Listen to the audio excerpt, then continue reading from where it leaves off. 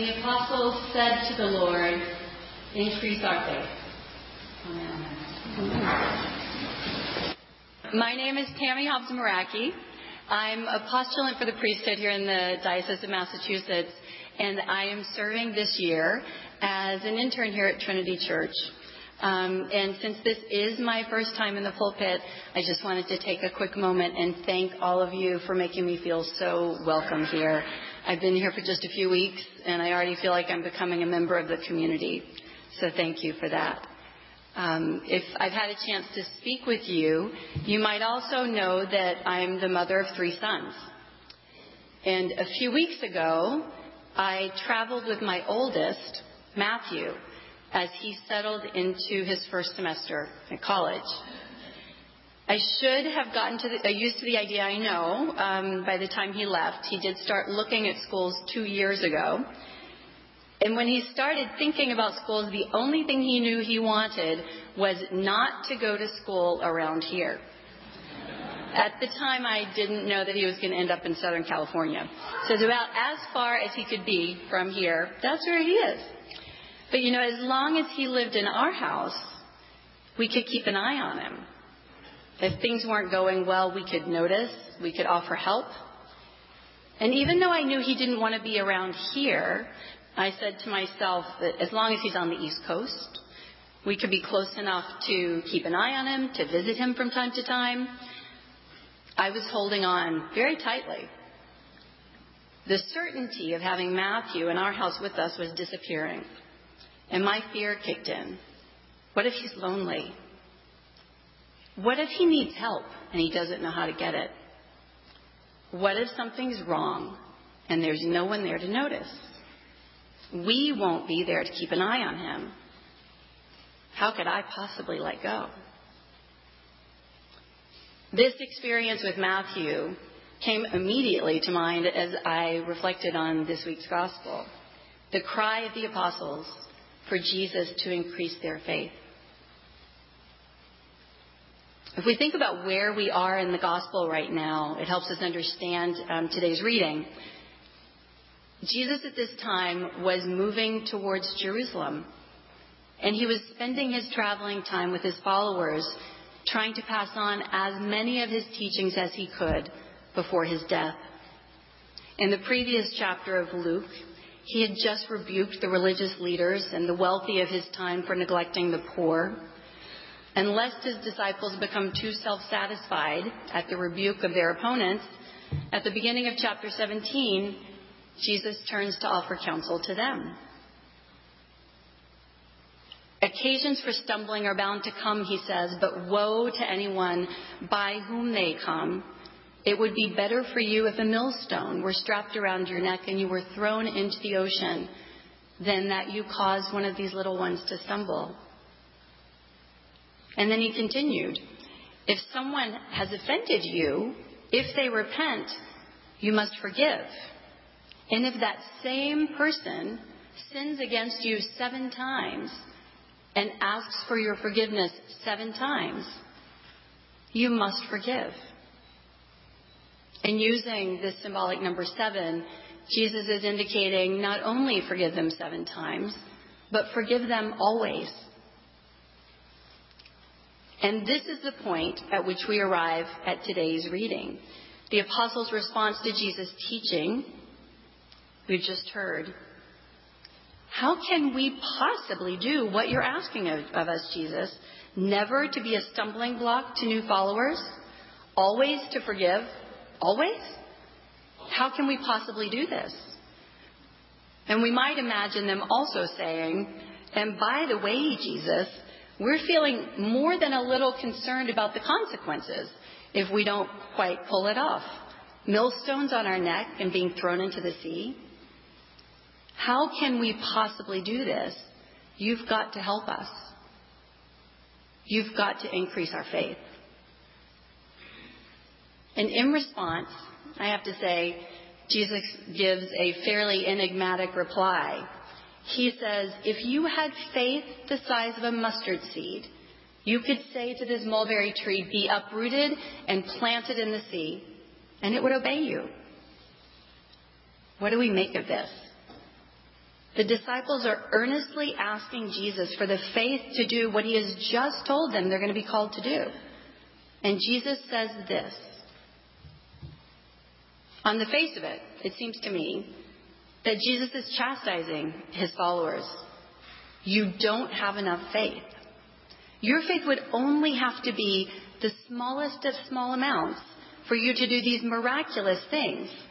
And you don't have that much faith. It's puzzling to my ear. And it makes me curious to learn more. What if instead of hearing a harsh response, we can imagine Jesus saying to his followers, yes, the demands are heavy. It will take everything you have to help bring about God's kingdom on earth. And you have been given everything you need for God to be able to do amazing things through you. What if, instead of condemnation and harshness, we could hear Jesus lovingly encouraging his disciples? Turns out, this is one way of reading Jesus' teachings. If we think about the text here, if we go back to the Greek, what we have is a conditional. If you had faith, that's a conditional statement. If this happens, then that. And there are different ways of stating a conditional in Greek. One is, for example, if I were to say, if I were you, Becky, I would do the following. That's called a contrary to fact conditional. We're stating a conditional, but it doesn't hold. But another way of stating a conditional in Greek would be to say something like, if Jesus is our Lord, and he is. Well, if we look at the text of today's reading, we're actually reading one of those factually based conditions. We could hear Jesus say to his followers, if you had faith the size of a mustard seed, and you do, you have faith to do amazing things. This is one way to hear what Jesus is saying, that they have been given everything they need in order to do what Jesus is asking of them, to help bring new people into their community, never to be a stumbling block, to live in Christian community, and to forgive always. This reading shifts our understanding of Jesus' teaching, doesn't it? We do have faith to do amazing things. So why doesn't it always feel like it? We can't move mulberry trees to the ocean, or, as this teaching is recorded in Matthew, move mountains to the sea. Why don't we feel like we have faith for God to do amazing things through us? I don't know about you, but for me, I think I get in the way. We can be capable, we can be competent, we can move things in our own lives. We can lead teams to design products, we can create companies that deliver valuable services, we write lesson plans and teach classes. We can imagine things and bring them into being, a delicious meal, an inspiring piece of music, a team championship. We can move things in our own lives. We're competent and capable, and that may be what gets in our way.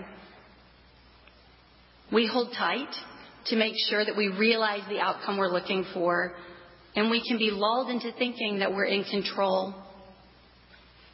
We can be lulled into thinking that we have to control. We move things in our own lives, but we become anxious and tired and not feeling like we have everything that we need for God to work through us. You may be familiar with the English cleric, John Henry Newman. Newman has something to say on this topic of self-sufficiency and attempt to control outcomes. These are his words. God has created me to do some definite service. God has committed some work to me which has not been committed to another. I have my mission I may never know of it in this life, but I shall be told it in the next. I am a link in a chain, a bond of connection between persons. Therefore, I will trust God. God does nothing in vain. God knows what God is about. So on that day, when Matthew was about to move into his room on campus, I went for a walk. At the end of the street where we were staying, there's a bench on a bluff overlooking the town, and then the beach, and then the ocean. I felt like I could see forever. And as I sat, I get a momentary glimpse of how vast God is, how I am a part of that vastness, how I am a link in God's chain, and how, yes, I am called to move things in my own life. There are boys to raise, to be ready to leave home. There's church to help make happen, sermons to write, candles to light, and the body and blood of Christ to share. But I am also called to see how all of these things are links in God's chain, and how I can rest into that truth. We have faith that can say to a mulberry tree, plant yourself in the ocean. We have been given everything we need for God to do amazing things through each of us. Lord, increase our faith. Amen.